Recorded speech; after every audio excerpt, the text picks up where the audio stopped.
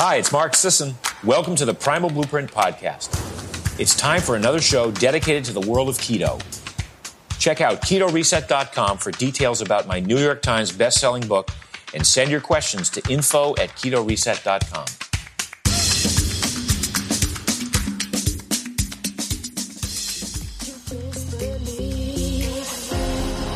So keep calm, honey, I'ma stick around for more than a minute.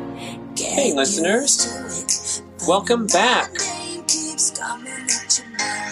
Remember the last show when we talked about avoiding that OCD approach to keto and to health goals in general.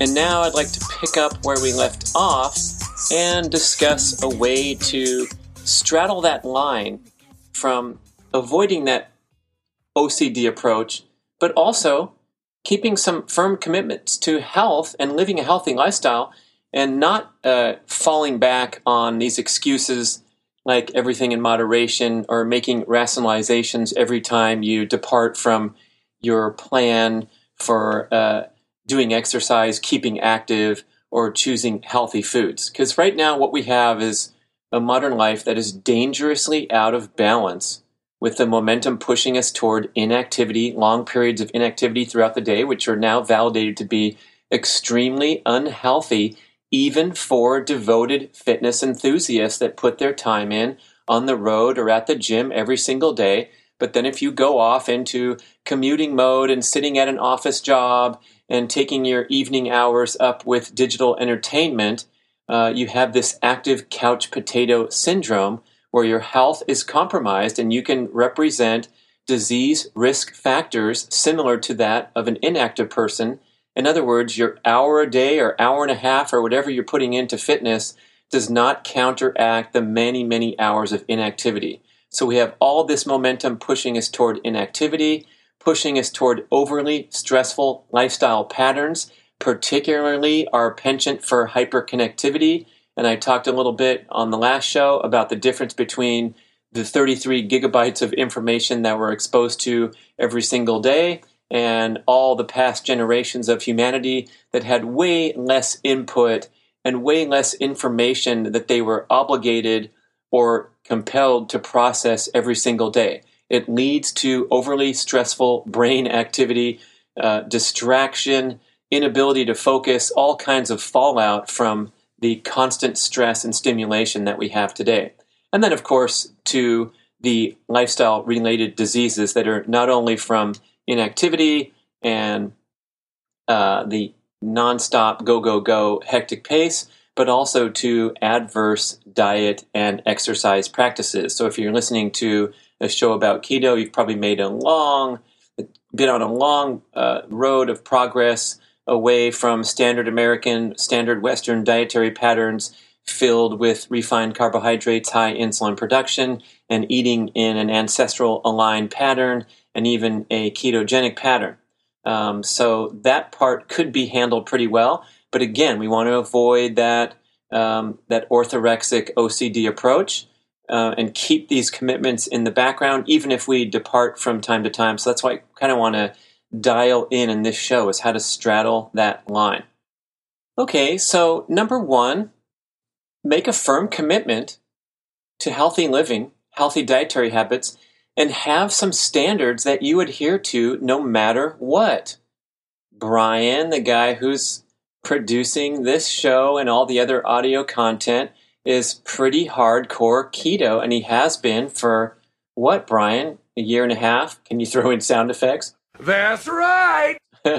And when you go out and eat with this guy, he's going to pick his food out of the tortilla. He's going to take the rice off the sushi rolls or whatever it is to remain connected and focused on his goals of ketogenic eating.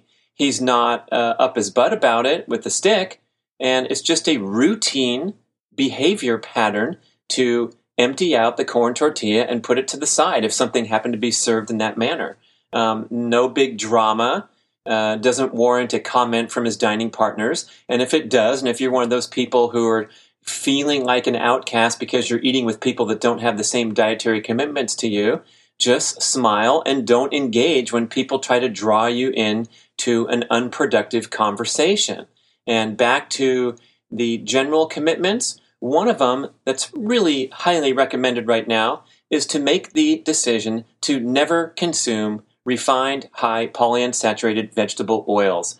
Look on YouTube. You can type in Kate Shanahan, Brad Kearns, and we have an incredible discussion. Her husband, Luke, is also in the production here on YouTube, talking about the dangers of refined vegetable oils, immediate disturbance in healthy cardiovascular function that's caused by the ingestion of these oils that are routine in packaged, frozen, deep-fried fast food products in the food supply. Dr. Andrew Weil cites a statistic that 20% of all the calories consumed in the standard American diet come from soybean oil alone.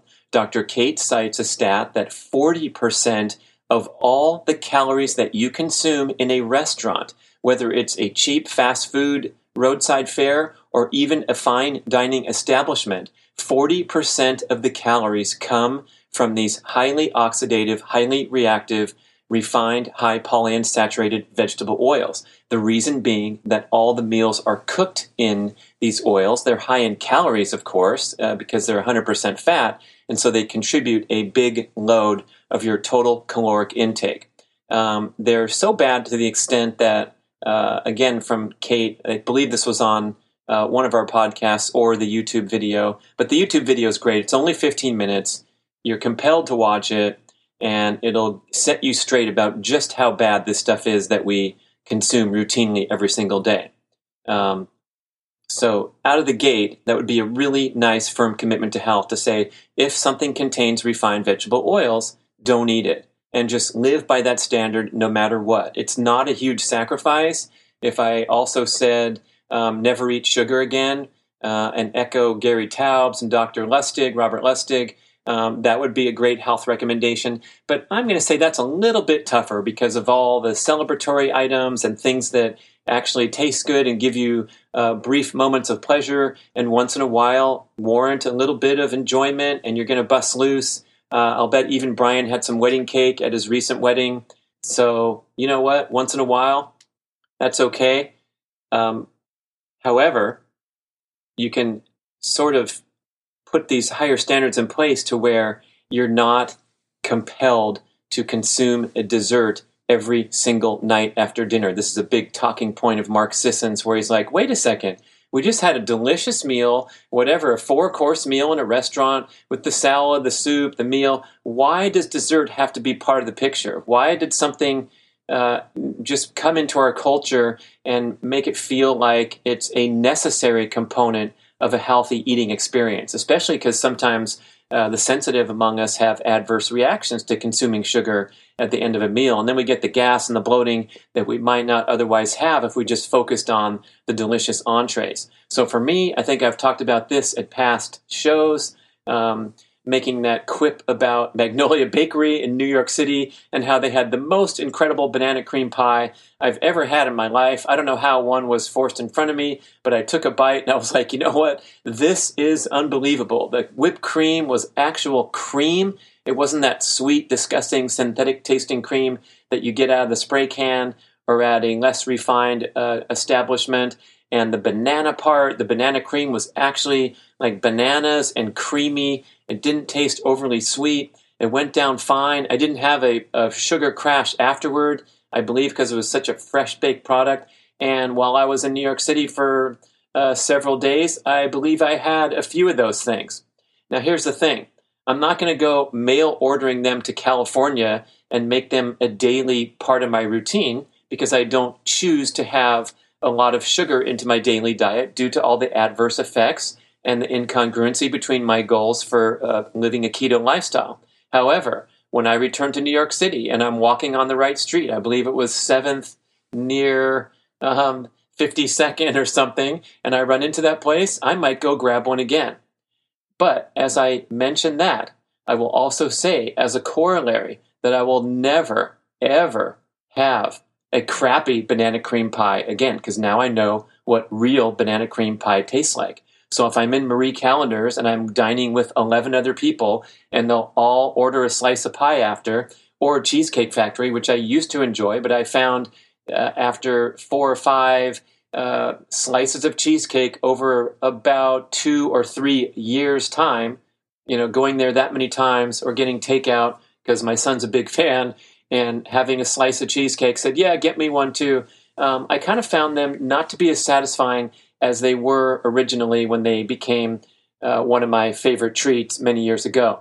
I believe possibly due to desensitizing myself to the sweet taste of sugary foods and treats. When I kick them out of my diet, they all of a sudden or over time become too sweet and not as enjoyable. And I kind of got this feeling halfway through the last couple cheesecakes that I ate that it was just too sweet. I didn't feel right. The thing felt like it was sitting in my stomach for hours afterward. I kind of got fluttery heartbeat, a little bit of a headache, had difficulty falling asleep later that night.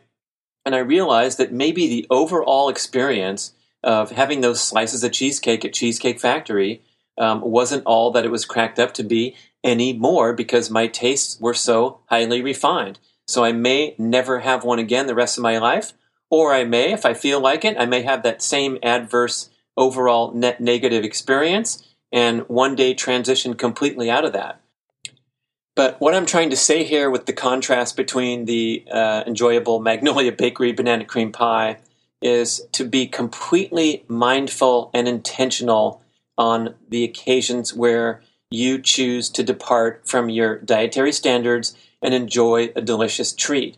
I also might find myself down in Sayulita, Mexico, enjoying the street tacos, which are so incredible. And guess what? They're served in a blue corn tortilla, freshly made that day right there, tasting delicious. I do not wish to pull the tortilla out of the mix and just have a taco bowl. I want to have the full Mexican dining experience, enjoy the heck out of it, but be mindful and intentional to the extent that when I'm served something that's just a plain old out of the bag tortilla, I'm probably going to take the tortilla off and make myself a bowl because the stuff inside is way more enjoyable than the tortilla. But there's that distinction where you're mindful and intentional and you live by these extremely high standards that are not compromised by your peers or excuses in your environment.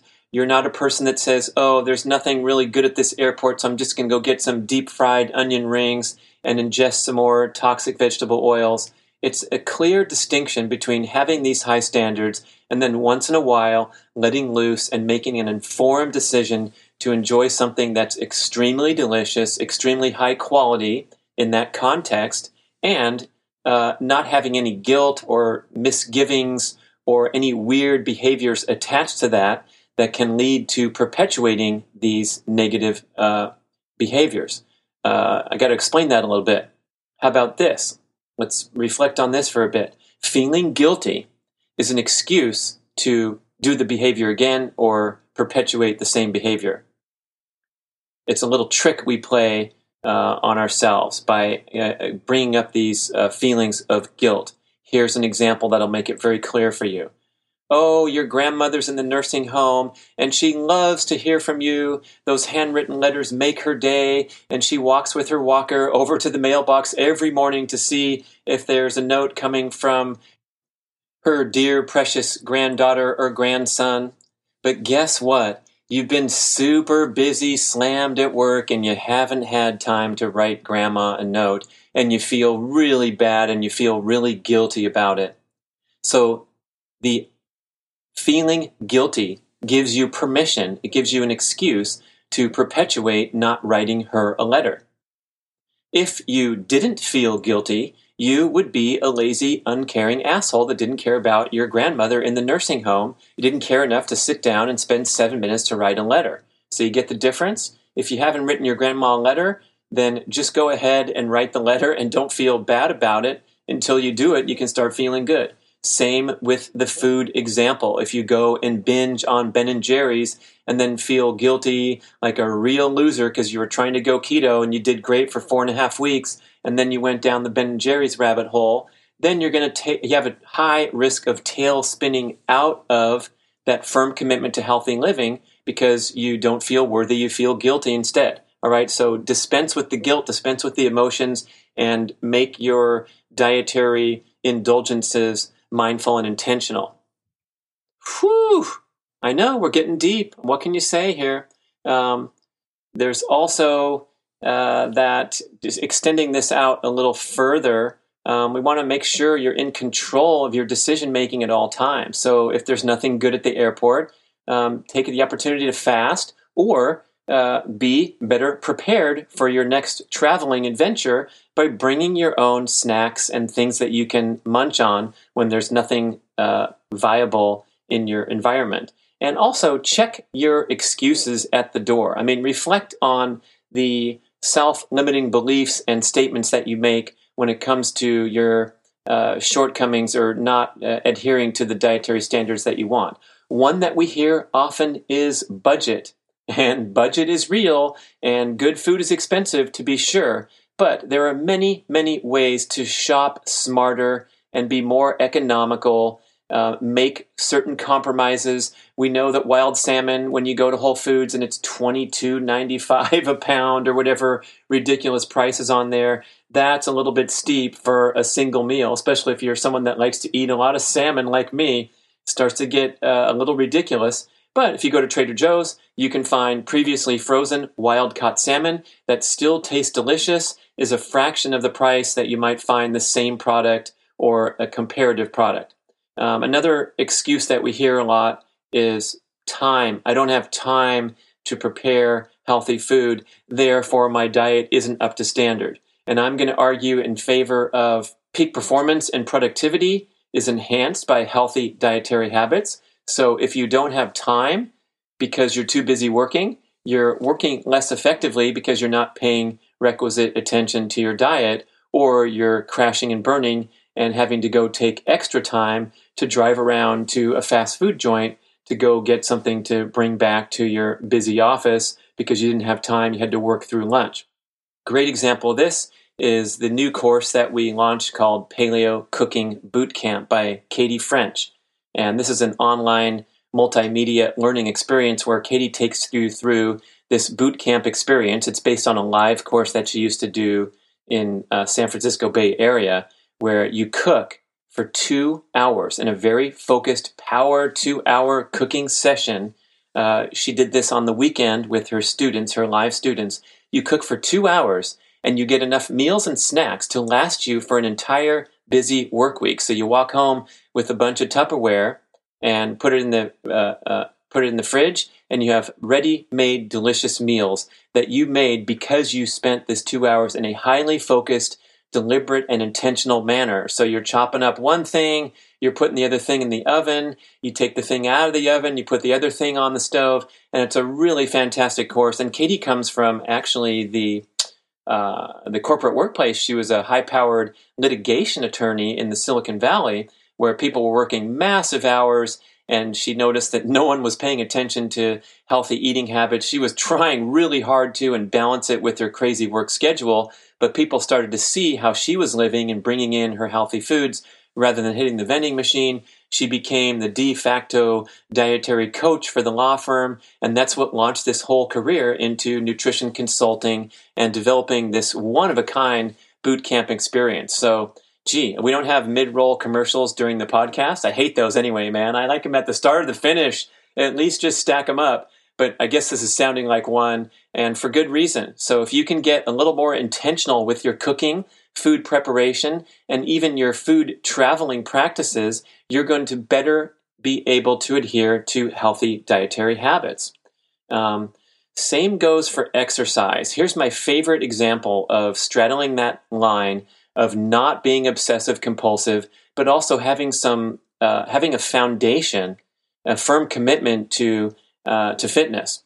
And I'm going to tout my morning routine that I just developed this year, 2017, early in the year. Been going strong for at least 6 months, maybe more, without fail, every single morning.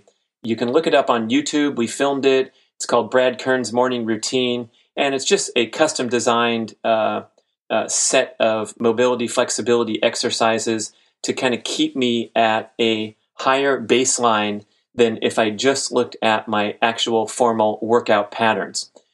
This insight came to me because I'm a big fan of doing high jumping, sprinting, explosive workouts, not too often, right? Once every 7 to 10 days as recommended by Primal. So I was going from either, let's say, light jogging and basic strength training out there to trying to running sprints. And it was too big of a stretch between my normal daily routine and this high stress explosive activity. So I'd wake up and be sore and stiff for a few days. And it was just tough to take, especially being an old guy.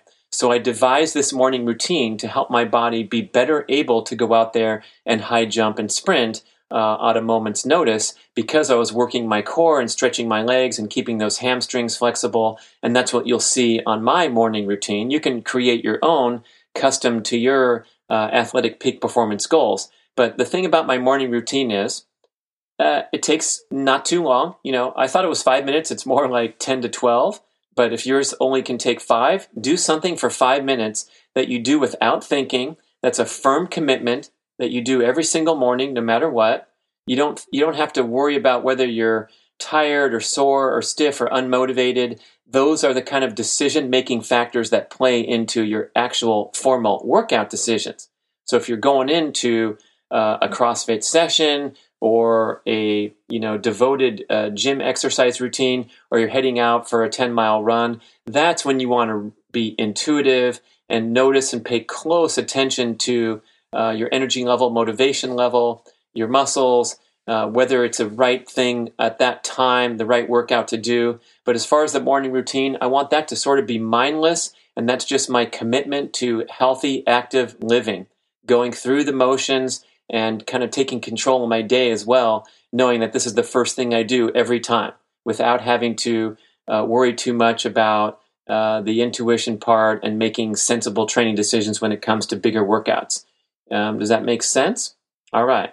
Now let's move on. We're kind of covering the lifestyle elements that are presented in the Keto Reset diet, where we have diet and then we have the supportive elements of exercise, sleep, and stress management. So when it comes to sleep, how about this? Can you just rank it as number 1 primary important health practice? What does rank it number 1 mean? Does it mean you never stay up and have fun, or continue at the party past your bedtime, or enjoy a movie that's going later past your bedtime? No, it doesn't mean that at all. But it means if it's number 1 priority, you do whatever it takes to adhere to a baseline standard of excellent sleep habits and sleep hygiene. You create an optimal sleeping environment. All this stuff is detailed in the book, where you want it dark, you want it cool, you want it absolutely completely dark, by the way, to make sure you don't throw off that very delicate melatonin flow. And if you are deficient in sleep for whatever reason, a conscious, mindful decision to stay up and enjoy a movie or a party, you strategize by taking it easy the afternoon before your planned late night, or in the aftermath, making sure that you find time for a nap the next day to catch up on sleep deficiencies. This is a big difference from paying lip service to sleep and crowding it out anytime there's a good show on Netflix or what have you.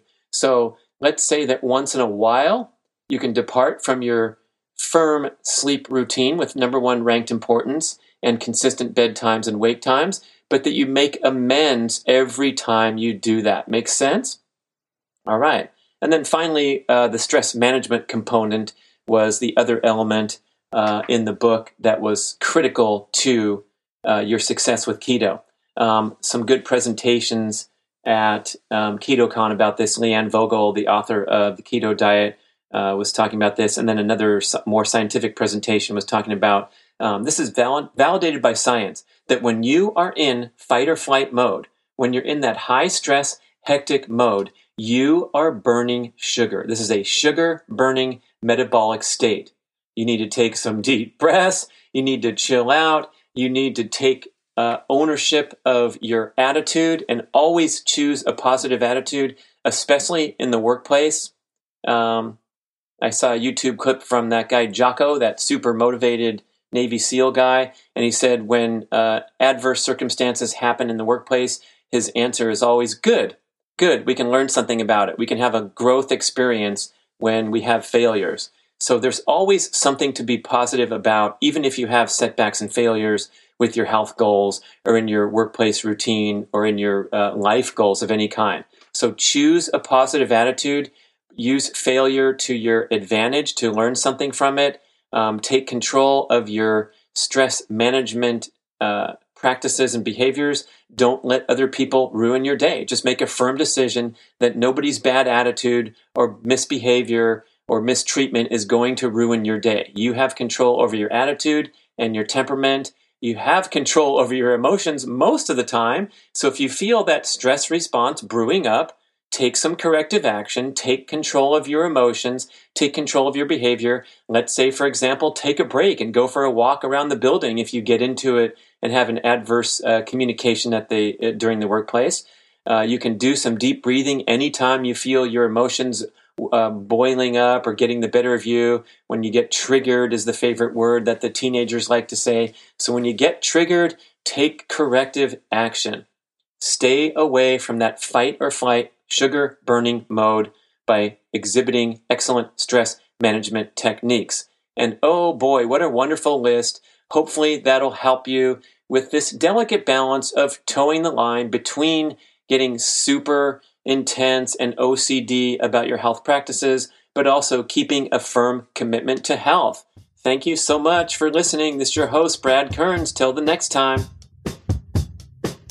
Hi, folks. Mark Sisson here, and I'd like to tell you about my biggest undertaking yet, the Primal Health Coach program. My mission is to create a global network of primal health coaches to help transform the health and consciousness of our communities into ones of optimal wellness and happiness. Becoming a primal health coach empowers you to take your primal passions to the next level and embark on a career you love, inspiring others to live lives of vitality and lasting wellness. If you dream of a career in health coaching but have been held back by worries, such as the investment of time and money, then I encourage you to hesitate no longer. Health coaching is the fastest growing specialty in all of coaching, and we've created an online education program that allows you to learn from the comfort of your own home and at your own pace. The world needs primal health coaches to provide a blend of ancestral wellness solutions to the modern health crisis. The world needs you. Are you ready to become one of the world's most trusted, experienced, and knowledgeable health coaches? To learn more about this online certification program and to take the first step toward a career you love, visit primalhealthcoach.com and subscribe.